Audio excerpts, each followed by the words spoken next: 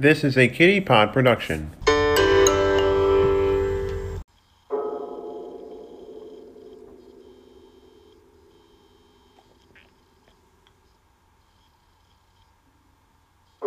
Welcome to CR Crime, a podcast series that deals with tales of true crime as they happen here in New York's capital region.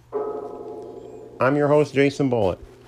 This week, we mark the beginning of a school year unlike any other by looking back at a hostage incident and attempted murder at an area college and the sad end of the perpetrator thereof.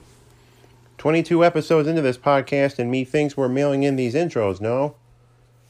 Once again, though, some housekeeping off the top. First and most importantly, I realize that I've made a pig-headed decision in going bi-weekly, so starting with this episode, we'll go back to weekly episodes every Thursday, as it has been since the beginning of this podcast series 5 months ago. Second of all, as this is the month where children are going back to school, be it virtually, in person, or both, every episode this month of September will deal with true crime tied to schools or students therein. With all that out of the way, on with this week's episode. The University at Albany, colloquially known around these parts as either SUNY Albany, U Albany, or even UA, was founded in 1844 as an independent teachers college known as the New York State Normal School. It became the New York State Normal College at Albany by the end of the 19th century, and thanks to a revised four-year curriculum, it became the first such institution in the state of New York to award bachelor's degrees. The year 1909 saw the establishment of what is now the downtown campus between Western and Washington Avenues in Albany. Other changes in the intervening year saw the school award master's degrees and change its name yet again, this time to the New York State College for Teachers at Albany, or Albany State Teachers College for short. In 1948, the State University of New York System, or SUNY, was founded, and the Albany School became a charter member as well as its crown jewel.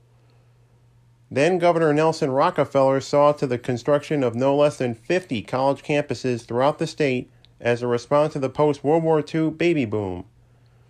By the mid-1960s, the children of those who returned home from combat in Europe and the Pacific would be looking to continue their education.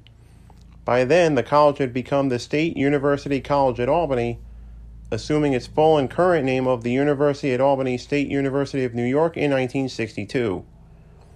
The main uptown campus was completed several years later, with the East Campus, renamed the Health Science Campus in 2016, across the Hudson River in Rensselaer towards the turn of the millennium. The school sports teams, known as the Great Danes, have seen a great deal of success in the early 21st century. The men's basketball team, led by head coach Will Brown, made appearances in the NCAA tournament in 2006, 2007, and 3 consecutive appearances in the last decade, the 2010s. Not to be outdone, the women made 6 straight appearances in their version of the Big Dance, including a famous upset of Florida in the first round of the 2016 tournament. 2 years ago, in 2018, the men's lacrosse team pulled off an amazing Cinderella run to the NCAA Final Four, where they lost to Yale in the national semifinals. Bob Ford was the head coach of the school's football team for 4 decades, leading them from club status all the way to the NCAA's Football Championship Subdivision, formerly Division I AA. I'm old school like that. Amongst the notable alumni to grace the UA campus are author and Capital City native William Kennedy, Nobel Prize-winning author Toni Morrison, San Francisco City Supervisor and LGBT activist Harvey Milk, actors Edward Burns, Steve Guttenberg, and D.B. Woodside, actress/rapper Aquafina, former Albany Mayor Jerry Jennings, a number of New York State Assembly members, and the late WWE professional wrestler Ashley Massaro.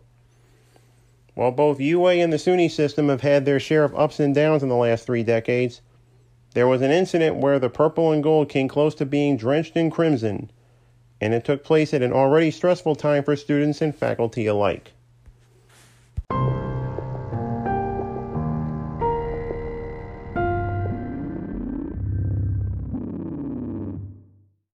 Mid-December 1994 saw the end of the fall semester at SUNY Albany, and with it came the headlong rush into final exams. Couple that with the Christmas season, and the stresses were doubled in some cases. On December 14th, Ralph Tortorici added to the pile when he took hostages inside a UA lecture hall. But before we get into all that, let's examine this perpetrator. Ralph Tortorici was born in 1968 at the Albany Medical Center. He had shown a great amount of intelligence and athleticism, seemingly dwelling between the realms of jockhood and nerdhood during his school days, by both being a fan of chess and even going so far as earning a spot on his school's varsity wrestling team. For all this, he enjoyed great popularity. I'm sure for the latter rather than the former. However, his teenage years were marked with bouts of aggression and antagonism towards family members, and once his 20s arrived, so did the first bits of schizophrenia. Tortorici was of the strong belief that the cops, as well as several of his family members, were following him and looking to install microchips in his brain, teeth, and penis. To the latter, he needed 3 surgeries to fix a deformed urethra. All medical issues sorted, Tortorici enlisted in the Army National Guard, earning a recommendation for Officers Candidate School in the process. He was honorably discharged in 1990, and it was off to UAlbany, presumably on the GI Bill. Tortorici's time at UA is best described as intermittent at best. He had been under psychiatric care, but somehow had fallen through the cracks. By this time, he was a senior majoring in psychology at the ripe age of 26 years old, and had never run afoul of trouble on campus, despite his threatening behavior brought on by paranoid schizophrenia, complaining of voices in his head. That was until that December day.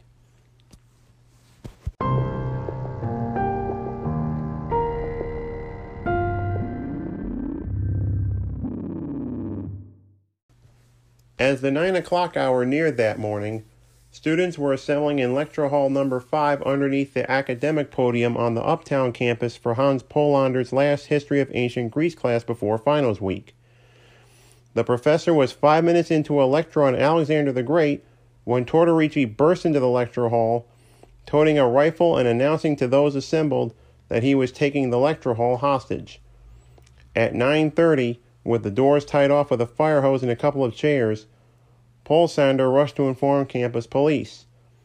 Tortorici demanded the students take cover under their desks, which they did, and even attempted to study for their final exams in an attempt to occupy themselves.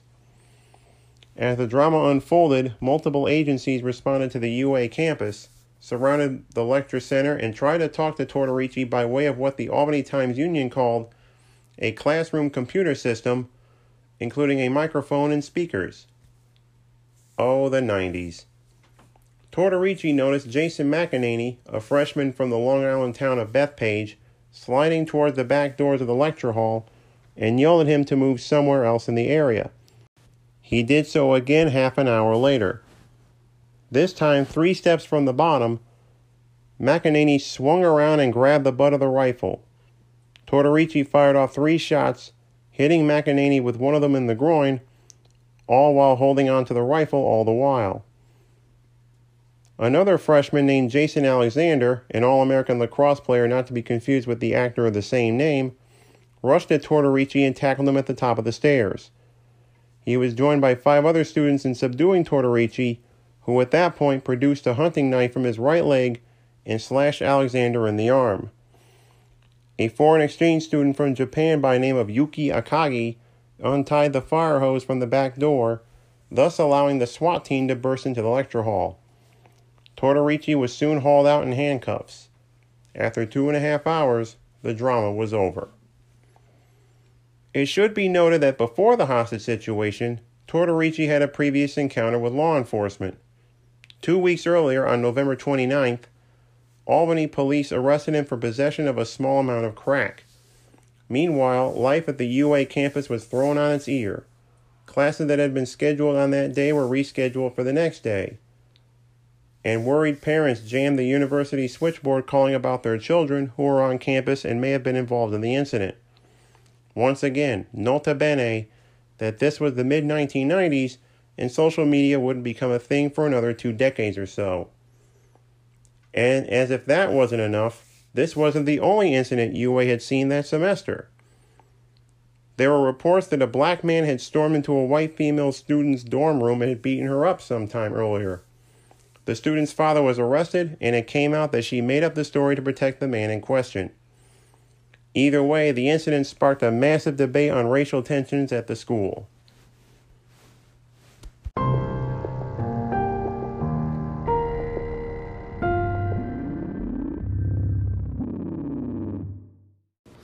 The resulting trial would prove a noteworthy example in the debate over whether those suffering from mental illness are competent to stand trial for a crime they committed. Usually, those who are of clear sanity are allowed to stand trial. Tortorici was sent to the place of his birth, the Albany Medical Center, for 2 days' treatment. He was released on December 16th, your narrator's 12th birthday, after he was treated for a laceration on his right hand he suffered during the attack. On January 6, 1995, he was taken to the Mid-Hudson Psychiatric Center in Orange County, where hospital officials at first described him as aggressive, refusing medication on the regular. Within 2 months, Tortorici had finally gained lucidity and began complying with hospital rules.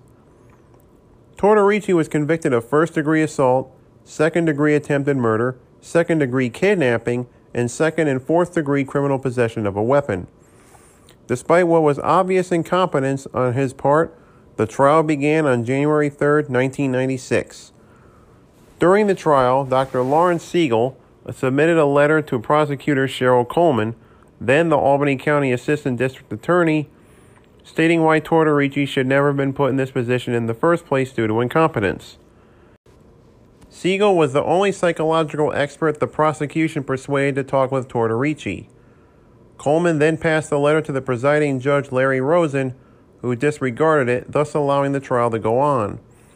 Tortorici ended up being tried in absentia after Judge Rosen allowed a waiver saying the former couldn't be present in the courtroom during the trial. After 13 days of testimony, including that of Jason McEnany, the trial fell to the jury. Tortorici was found guilty on the aforementioned charges. He returned to the courtroom for his sentencing a month later, where he launched into a rant about being descended from the Roman Empire upon hearing his sentence. Tortorici, who would ultimately be sentenced to the maximum term of 20 to 47 years in state prison, was ordered by Rosen to be taken out of the courtroom. An appeal was filed citing that Judge Rosen disregarded Dr. Siegel's letter, as stated just moments ago, but the appeal was denied in April of 1998. 9 months later, January of 1999, another appeal was filed with the State Court of Appeals, talk about Department of Redundancy Department, where it was likewise turned down. Tortorici was originally scheduled for parole on October 2, 2011, but he wouldn't be alive to see a parole board hear his case for release. Months after his sentencing, Tortorici attempted to commit suicide by hanging himself with a bedsheet, but failed to do so. He was soon shuttled between the Sullivan Correctional Facility and the Central New York Psychiatric Facility north of Utica. After a year there, his physiology appeared to be on the upswing and he was released in January of 1998. But little did anyone know how wrong they were. On July 14, 1999, Tortorici was transferred back to the Sullivan Correctional Facility, one of New York State's 9 prisons where those with mental illness could receive care graded as Level 1 by the State Office of Mental Health. It was at SCF where Tortorici received regular treatment. Sadly, it was also where Tortorici finally succeeded in offing himself. In the early morning of August 10, 1999, at 12 minutes to 5 o'clock in the morning, Tortorici was found in his cell with a bedsheet hung round his neck. 2 hours later, the coroner pronounced him dead. Ralph Tortorici was all of 31 years old. For those of you who want more information and insight about this incident and the insanity defense as regards the trial of Ralph Tortorici, may your narrator suggest an episode of the PBS series Frontline entitled A Case of Insanity, which details the incident and trial in regards to the use of the insanity defense in a far better way than I try to do in this episode. Thanks for listening to this episode of CR Crime, the only podcast that deals with tales of true crime from New York's capital region. This podcast is written, produced, narrated, and edited by yours truly, Jason Bullitt, also host of the Keep It To Yourself podcast, of which this is an offshoot. If you like this podcast, you can review this and my other podcast, in fact, the whole feed, on Apple Podcasts, Spotify, Google Podcasts, or the podcatcher of your choosing. Or better yet, tell a friend and those in your circle. That's the best way that podcasts help get promoted and get more listeners. Until next week, stay safe out there. Bye-bye.